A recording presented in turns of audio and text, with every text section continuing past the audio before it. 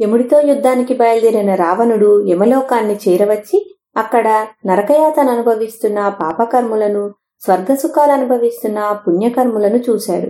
ఘోరాకారులు, క్రూరులు అయిన యమకింకరులు పాపులను పురుగుల చేత తినిపిస్తున్నారు, కుక్కల చేత కరిపిస్తున్నారు, వైతరిణి నదిలో ఈదిస్తున్నారు, కాలిన ఇసుక దిబ్బల మీద వేసి బాధిస్తున్నారు. నరకయాతన అనుభవించేవారు శవాలలాగా ఉండి బాధతోనూ దప్పికతోనూ అలమటిస్తున్నారు. మరొక వంక పుణ్యం చేసుకున్నవారు పుణ్యఫలాన్ని సమస్త సుఖాల రూపంలో అనుభవిస్తున్నారు. రావణుడు లక్షలాదిగా గల పాపులు అనుభవించే యాతనలు చూసి జాలిపడి వారిని విడిపించనారంభించాడు. అది చూసి యమదూతలకు కోపం వచ్చింది. వాళ్లు రావణుడిపైకి వెళ్లి పరిగలు, శూలాలు, మూసలాలు, శక్తులు, తోమరాలు పుష్పకం మీదికి విసిరారు. కొందరు తేనెతీగల్లాగా పుష్పకం మీదికి ముసిరి అందులోని ఆసనాలు, వేదికలు విరిచిపారేయసాగారు. అయితే అది అక్షయమైన విమానం కావటం చేత వారెంత నాశనం చేసినా ఎప్పటిలాగే చెక్కు చెదరకుండా ఉన్నది. ఈ లోపుగా నారదుడు తిన్నగా యముడి వద్దకు వెళ్ళాడు. యముడాయనను ఆర్ఘ్యపద్యాలతో సత్కరించి క్షేమమడిగి వచ్చిన పని తెలుసుకోగోరాడు. యమరాజా, దశగ్రీవుడనే అజేయుడైన రాక్షసుడు నిన్ను జయించి వశపరుచుకోవటానికి నీపైకి యుద్ధానికి వస్తున్నాడు. నీ యమదండం ఏం కానున్నదో అన్నాడు నారదుడు. ఆయన అలా అంటుండగానే దూరాన వెలిగిపోతూ పుష్పకం కనబడింది. రావణుడు యమకింకరులతో కొంతసేపు యుద్ధం చేసి చివరకు వారిపైన పాశుపతాస్త్రం ప్రయోగించాడు. అది కార్చిచ్చులాగా ఆ ప్రాంతాన ఉండే చెట్లను, పొదలను బూడిద చేస్తూ తన జ్వాలలను అన్ని వైపులకు వ్యాపింపజేసింది. యమదూతలు ఆ జ్వాలలలో మిడతలలాగా మాడిపోయారు.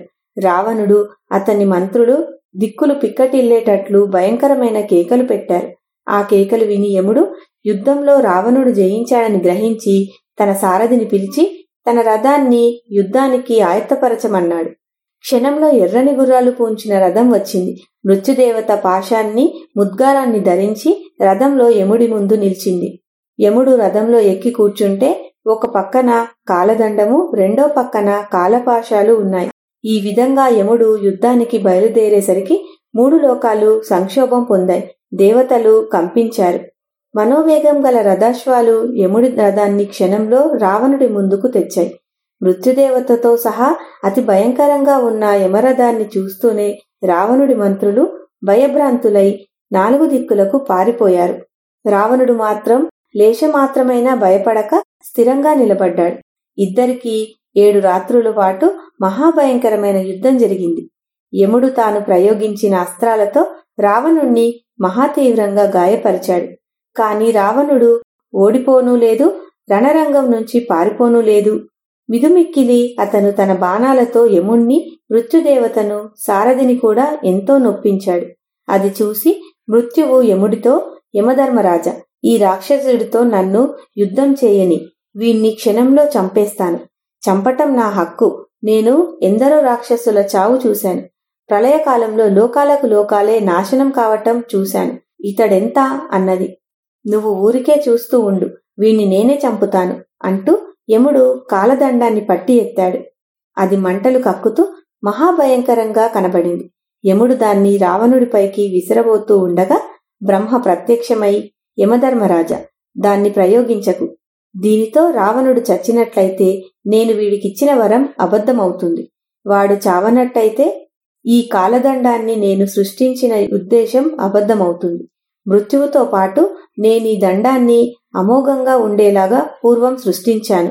అందుచేత కాలదండాన్ని రావణుడిపైన ప్రయోగించావంటే ఒక విధంగా కాకపోతే మరొక విధంగా నా మాట వ్యర్థమైపోతుంది అన్నాడు. ఈ మాట మన్నించి యముడు కాలదండాన్ని అవతల పెట్టేశాడు.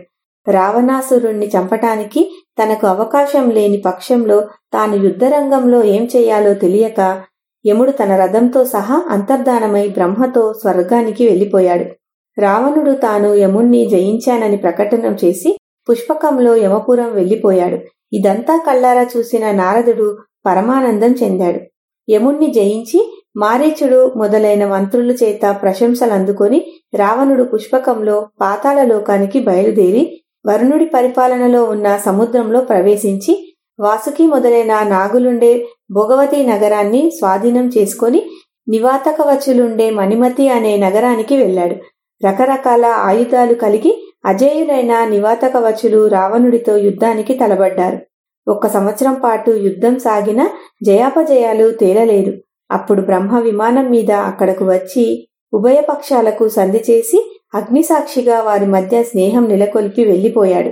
రావణుడు నివాతకవచులకు ఏడాది పాటు అతిథిగా ఉండి తన సొంత నగరంలో ఉన్నట్టే సుఖంగా కాలం పుచ్చి నివాతకవచుల వద్ద తనకు తెలియని మాయలు 99 నేర్చుకుని వరుణుడుండే నగరాన్ని వెతుక్కుంటూ బయలుదేరాడు. దారిలో అతనికి కాలకేయులుండే అశ్మనగరం తగిలింది. అక్కడ రావణుడికి కాలకేయులకు యుద్ధం అయింది. రావణుడు కాలకేయ వీరులను చాలా మందిని చంపాడు. అలా చచ్చిన వారిలో విద్యుజ్జిహ్వుడనేవాడు శూర్పణఖ భర్త కూడా ఉన్నాడు. వాడు బలగర్వితుడు. మెరుపులాగా తన నాలుకను చాచి రాక్షసులను నాకేసేవాడు. రావణుడు వాణ్ణి కత్తితో నరికి చంపాడు. మొత్తం మీద 400 మంది కాలకేయ వీరులు రావణుడి చేతిలో చచ్చారు. అక్కడి నుండి బయలుదేరి రావణుడు వరుణుడి మందిరానికి వచ్చాడు. ఆ భవనం తెల్లని మబ్బులాగాను కైలాసంలాగాను ఉంది. అక్కడ అనుక్షణము పాలధారలు స్రవించే సురభి అనే కామధేనువు రావణుడికి కనబడింది. దాని పాలతోనే పాలసముద్రం ఏర్పడింది. ఆ పాలసముద్రం నుంచి చంద్రుడు పుట్టాడు. అమృతం పుట్టింది. పాలసముద్రపు నురుగు తిని కొందరు మహర్షులు జీవిస్తారు. శివుడికి వాహనమైన నంది కామదేవుడికి పుట్టినది. అలాంటి కామధేనువుకు రావణుడు ప్రదక్షిణ చేసి వరుణ మందిరాన్ని సమీపించాడు. వరుణుడి యోధులు రావణుడితో యుద్ధం చేశారు. రావణుడు వారి నాయకులను పిలిచి యోధులతో రావణుడు యుద్ధం చేయవచ్చాడని వరుణుడితో చెప్పండి అన్నాడు. వరుణుడి కొడుకులు మనవళ్లు తమ పరివారంతో సహా రథాలెక్కి రావణుడిపైకి వచ్చి ఒక్క త్రుటిలో రావణుడి చేతిలోనూ అతని మంత్రుల చేతిలోనూ ఓడిపోయారు. తమ పరివారం నశించాక వరుణపుత్రులు విరోచితంగా పోరాడి తాము కూడా దెబ్బతిన్నారు. తరువాత రావణుడు వరుణుడికి కబురు చేయగా వరుణుడు ఇంటలేడని, ఆయన సంగీతం వినటానికి బ్రహ్మలోకానికి వెళ్లాడని తెలిసింది. రావణుడు తాను గెలిచినట్టు ప్రకటన చేసి పుష్పకం మీద ఎక్కి తిరిగి అశ్మనగరానికి వచ్చాడు. అక్కడ అతను మదగర్వితుడై విహరిస్తుండగా అతనికి ఒక అద్భుతమైన భవనం కనబడింది. దానికి అలంకారాలుగా వైడూర్య తోరణాలు, ముత్యాల జాలలు, బంగారు స్తంభాలు, స్ఫటిక సోపానాలు మొదలైనవి ఉన్నాయి. రావణుడు ప్రహస్తుడితో ఇంత అందమైన ఇల్లెవరిదో కనుక్కొనిరా అన్నాడు. ప్రహస్తుడు మొదటి ప్రాకారం దాటి లోపలికి వెళితే ఎవరూ కనిపించలేదు. అతను అలాగే 7 ప్రాకారాలు దాటి లోపలికి వెళ్లేసరికి లోపల ఒక జ్వాల కనిపించింది. దాని మధ్య ఒక దివ్య పురుషుడున్నాడు. ఆయన సూర్యుడిలాగా వెలిగిపోతూ తేరి చూడరాకుండా ఉన్నాడు. ఆ మహాపురుషుడు ప్రహస్తుణ్ణి చూడగానే సంతోషంతో నవ్వాడు. ఆ నవ్వు విని ప్రహస్తుడి శరీరం పులకరించింది. అతను వెంటనే రావణుడి దగ్గరకు తిరిగి వచ్చి తాను చూసినదంతా తెలిపాడు.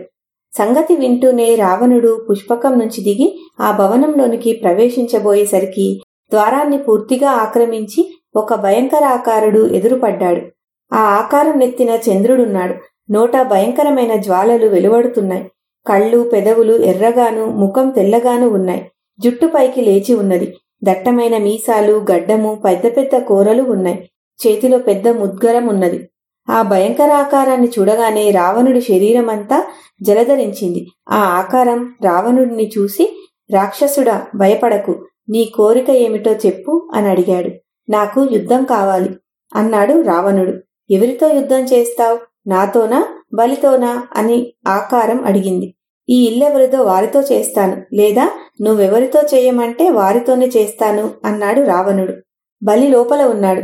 కావలిస్తే ఆ మహామహుడితో నిరభ్యంతరంగా యుద్ధం చెయ్యి అన్నది ఆకారం. రావణుడు లోపలికి వెళ్లి సూర్యుడిలాగా వెలిగిపోతున్న బలిని తేరి చూడలేకపోయాడు. బలి రావణుణ్ణి తేలికగా ఎత్తి తన తొడ మీద కూర్చోబెట్టుకొని, ఏం పని మీద వచ్చావు బాబు?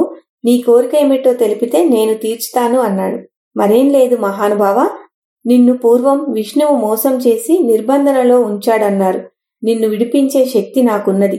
అందుచేత ఆ పని చేసి పోదామని వచ్చాను అన్నాడు రావణుడు. అదా సంగతి? అయితే నీకొక చిన్న విషయం చెప్పాలి. అక్కడ పడి ఉన్న కుండలాన్ని ఒకసారి పట్టుకురా అన్నాడు బలి. రావణుడు దాని దగ్గరకు వెళ్లి చూస్తే ఆ కుండలం ఒక పెద్ద చక్రమంత ప్రమాణంలో ఉన్నది.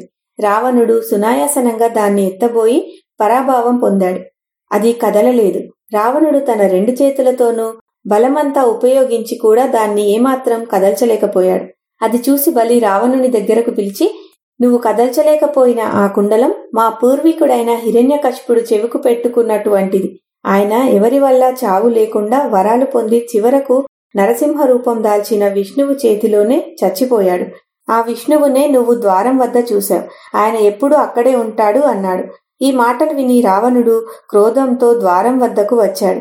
కాని అతనికక్కడ ఎవరూ కనిపించలేదు.